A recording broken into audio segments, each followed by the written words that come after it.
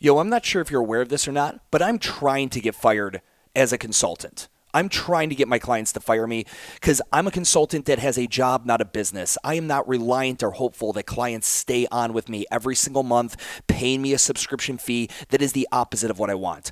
I want to work with someone when they have specific problems. I want to help devise the tactics and strategies to solve those problems. And then when they don't need me anymore, I want them to graduate and go back on to being autonomous and kicking ass.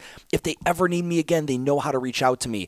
But I pride myself on a business as a business consultant who's not trying to create a business out of your money, out of your subscription. I just want this as a job, and I like taking job by job, problem by problem, and getting to work with multiple different owners. I work with only 40 owners per month. That is 20 hours of consulting total for me per month. That is my limit. That's what I want out of my work-life balance. And recently, we've just graduated about 5 or 6, I think, owners, to no longer doing monthly calls with me. The problems are solved. They're good. They know, to holler at their boy if something pops up again in the future. But this gives me opportunity and room to work with new owners and help solve new problems. If you are someone who has some specific issues and you have not been able to figure them out and you would like for me to create a solution for you and then help you execute on it, shoot me a DM on Instagram at WTF Gym Talk. I'd love to learn more about what you've got going on. All right, guys, on with the podcast. What is up, guys? It is Stu, and it is another episode of the What the Fuck Gym Talk podcast. So one of my best friends and business partner in Gateway Investment Holdings, which is my real estate company, not the gym real estate company, but the real estate company that owns the building. He died over the weekend. Not over the week. He died this week. His name was Ed. Ed suffered from multiple myeloma, which is a blood-based cancer, and cancer fucking sucks. And the dude put up an incredible fucking fight for like 4+ years, and he passed this week. And the reason I'm doing the podcast is I do a lot of work now with the gym real estate company, and there's a lot of owners that are not in financial positions to purchase a building, and they want to know how I did it, because I explained my scenario. I was not in the financial position to solely purchase the building, right? Even with doing the SBA 504 loan, coming up with that 10% down wasn't the problem. It was then also the upfit cost and all the overruns that you're going to have, because it's never just that dollar amount. Everyone's like, oh, I want to buy $1 million building. That means I just need to have $100,000 in cash. No, wrong. That not even close, right? You're going to need at a minimum, I'd tell you, $130,000, $40,000, $50,000 in cash, just minimum to even play the game. Because of the overruns that happen, and there will be overruns. Overruns can be oversights on the contractor's part. The city shows up and tells you got to put in a water tap line that's $45,000. They get into the electrical, and the current panel isn't good enough for what you want to do. We got to replace the entire panel. There's $22,000, whatever it may be. So with that being said, I was not in the financial position to just do it myself.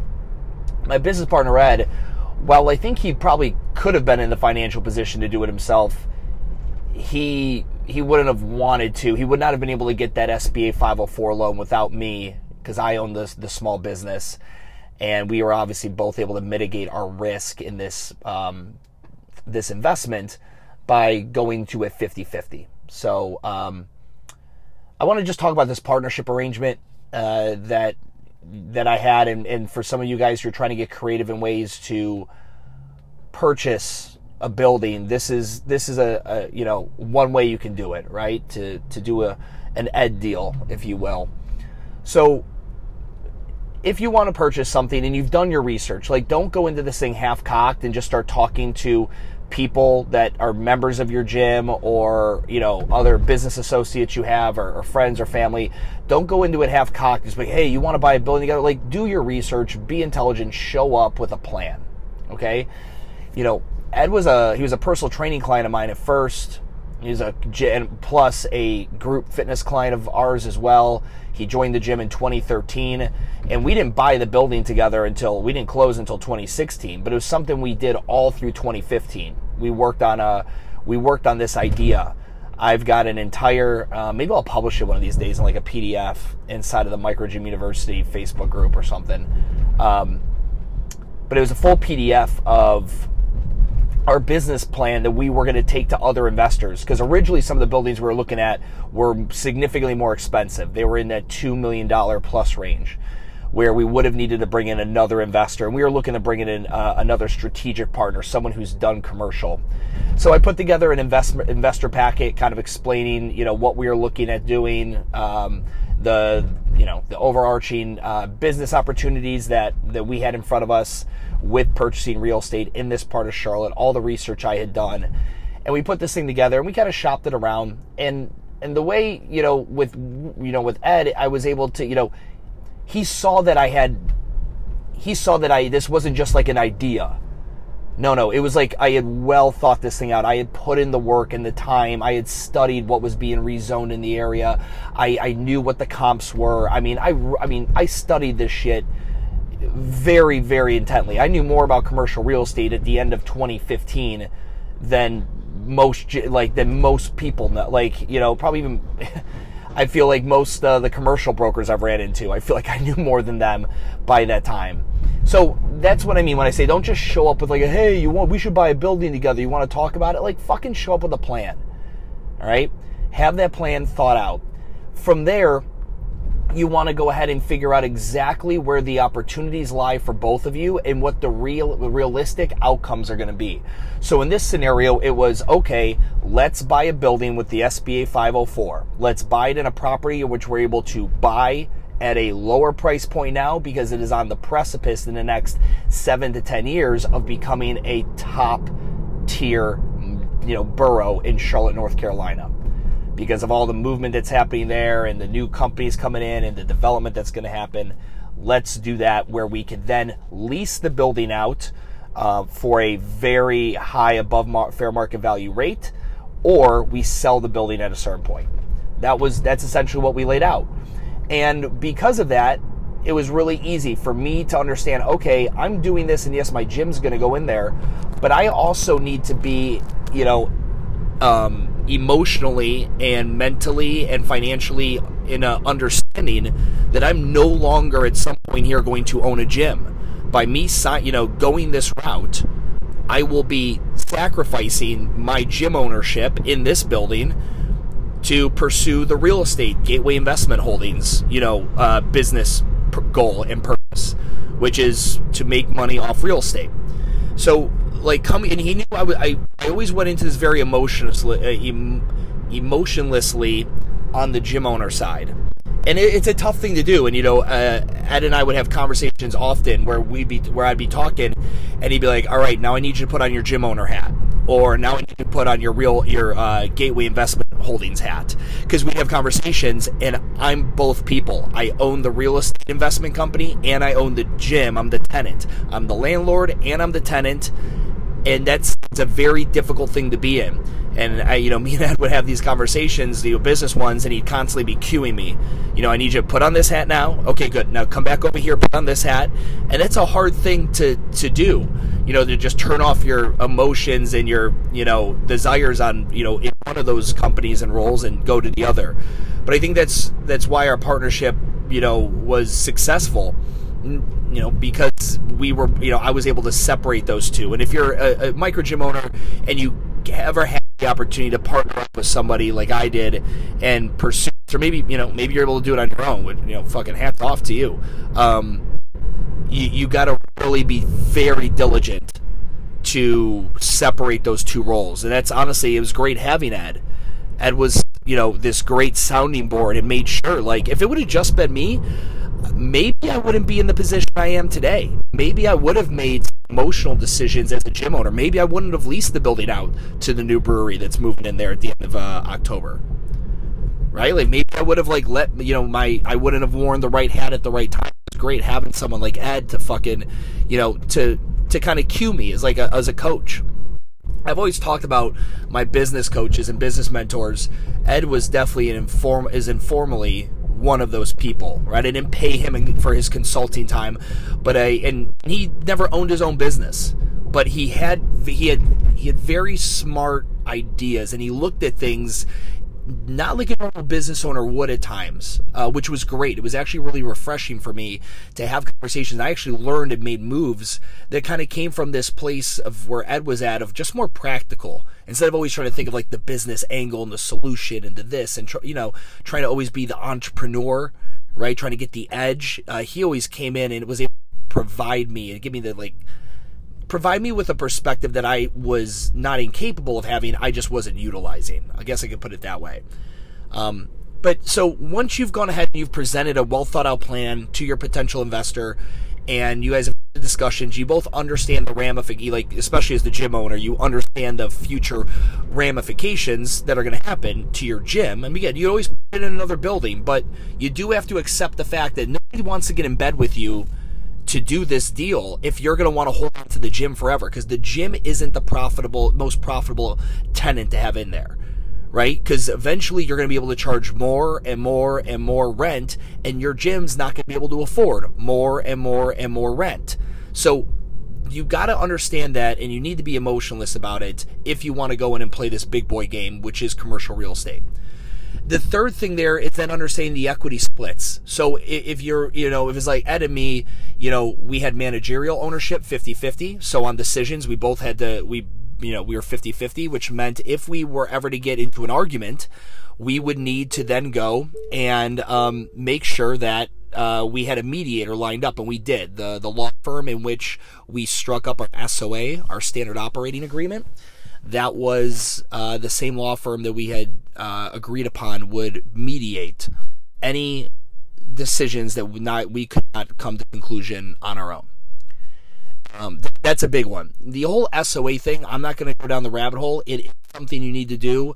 You could each get your own lawyer and create like rough drafts of a standard operating agreement, and then swap, and then you kind of headline in. You guys kind of work kind of in your own camps, but you're still working together, talking about, okay, if you want to exit in year 10, or if I die, or if I find out you're embezzling money. Like you're having to talk about these really fucked up situations.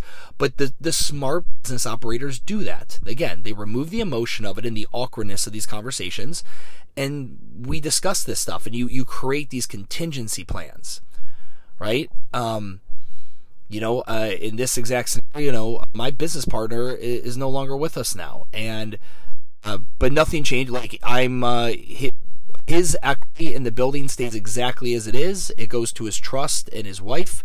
Nothing changes. It's not like I take over 100% of the building or anything like that. And it's but that's something we had to talk about. We had to talk about it on my side too. It's like, so what if Stu fucking goes to New Orleans and fucking drinks himself stupid and steps in front of a truck? These are scenarios that you have to discuss. So once you've come out, again, you show the plan, you talk, you make sure the gym owner really understands the long-term, deal that this is going to be and what it means for his gym. And then you come down and you create your standard operating agreement. You get lawyers. We had one law firm represent us both, and we kind of joint collaboratively created our SOA. And I really like that process. I would recommend it to others. From there, we talked about, managerial split, which was 50-50, equity split, which was 51-49 my way. It later became 50-40, it's 50-49-1. 50 me, 49 Ed, and then we have a long-term friend of Ed's named Jerry. He's a financial wizard, and Ed gifted him a percentage of his ownership, and Jerry then really kind of directs us and helps us out with our finances and projections and things like that. So that's kind of those. Then so you have managerial, then you have an equity split. Those of you guys that are coming into this 50-50, that makes it simple, right? Those of you that are coming into it with no cash, this is where things get interesting, because you are still in a great position where if this investor wants the SBA loan product, they would not be able to get it without you. They don't have a small business that they can pop up in this building like you do. So there's something there, right? You instantly show up with some value, and you can't attribute a dollar amount to it. You also could be looking at your rent. Let's say the mortgage is going to be $6,000, and you agree that even though the mortgage is $6,000, your business could, with good profit margins, afford to pay $8,000. So $24,000 a year is going to get put into your equity of the building. Okay? So you could do a simple math percentage. The building costs $1 million, and you're going to put in $24,000 of additional cash equity to be buying, your percentage. How long would it take for you to get to the percentage you want? Maybe it's 50-50, maybe it's 70-30. Where do you want to fall? The other thing you could do is if you're looking at, okay, Stu, great. So $2,000 extra a month, that's $24,000 a year. But I have to put in, my business partner put down the $100,000 or the $150,000. Let's say again, let's do $1 million building with an SBA 504. 10% down would be $100,000. Like I told you, you need reserves. So that'd be $150,000. Somebody's got to go ahead and have ready to go. It's not you, the gym owner. You can't afford that. But if you're going to pay an extra $2,000 on top of your rent every month, that'd be $24,000 a year. And then maybe, when you get extra money, like, randomly throughout the year, like, oh man, we had a good sale or whatever, I sold a bunch of PIFs or this, that, or the other thing, and you throw some more cash at it. And you could slowly, work your way up. If 150 is kind of what the investor put in, then you look at how much of you, what do you, how long is it going to take you to match him so you guys are 50-50 if that's what you want. And you could accelerate that by putting a little bit more money in if you have some money in savings that you want to contribute, like things of that nature. That's why, I always talk about this when someone's like, yeah, I want to buy a building, but I haven't saved a dime. I really have $0. Like, then this isn't for you. I'm sorry. You're not included in this opportunity. Unless someone's going to gift it to you, you can't make a decision now like, oh, I want to buy a building, I want to be a commercial real estate owner, and you haven't done any work. Like, cool, you can make the decision and now go ahead and get to work and save some fucking money. Like, you can't be a dickhead with your fucking money for 8 years and then decide you want to do something massive like purchase commercial real estate. So those are kind of the three big things, and then I'll maybe do another podcast if you guys have questions on this, but essentially you could create a nice little waterfall system, or not water, but a stair climb system where you stair climb into your equity with the extra money you're doing per month, and then you also come up with a clause in there like, hey, if we get someone who wants to lease out the building, what would that split look like? It might be based on how much equity you've put into it. Maybe at that point you get completely vested. Maybe you're able to write up into your agreement, hey, listen, if in 7 years somebody wanted to lease the building and we had agreed in our original standard operating agreement that I would still get to operate as a gym owner for 10, well, if we choose to lease the building out prior to that 10-year mark, I want to be instantly vested at 50-50. So maybe you were stair climbing your way up, right? Nice and steady, buying into your equity. And then all of a sudden you get a great offer and the investor wants to take the offer and you want to take it. But right now you're only like 30% equity owner because you've been stair climbing, but you're not at that 50% yet or whatever goal you wanted to get to. Well, you can put a clause in there. Hey, if we do this in under 10 years, I instantly vest at 50%. Like, if you can think it, and it's legal, it can be written down into a standard operating agreement. It's just about having these open conversations. I opened the Gym Real Estate Company, and it's been really fun. I've been brought into a lot of these where I just get on the call with the investor and I get in the call with the gym owner and I talk about different scenarios that are plausible for this partnership so that both parties feel like they are treated fairly and they are getting they're getting an equal return on their investment. And that's a lot of fun. It's awkward at first because, again, I'm bringing up topics that they don't want to talk about, but that's obviously why they fucking paid me to be on the call. And if you guys ever find yourself in that situation, you're listening to this now, again, just holler at me, shoot me a DM on Instagram, we can talk. But I just wanted to give a quick overview. I'm gonna miss my buddy a lot. He's my father, or my daughter's godfather, He's one of my absolute best friends, and being business partners in real estate isn't that big of a headache. I talked about this in a previous podcast like a month ago. If you're gonna have a partnership in anything, real estate's the thing to have a partnership in. It's very simple. There's not a lot of day-to-day decisions you got to make. So it's not like me and Ed ever had like this business where we were constantly in it and we were like arguing at times and celebrating. Like, it was mainly just like us, dodging fucking our own self-imposed gunshots, and wounds, because we didn't know what we were doing, because we were just two fucking idiots that had some money going to play commercial real estate, and we just learned along the way. His phrase he would always say is like, we always knew there was gonna be a bump, Stu. And whenever like we ran into our first issue like zoning, or we ran into our first issue like appraisal came in under, we ran into the next issue like this or the next issue like that, he'll be like, man, we knew there was gonna be a bump. We knew there was gonna be a bump. Oh man, this is that bump I was like, motherfucker, how many bumps do you think we're gonna have? It's like goddamn reading, like a blind person reading over here. There's so many fucking bumps. And it was just like this ongoing running joke.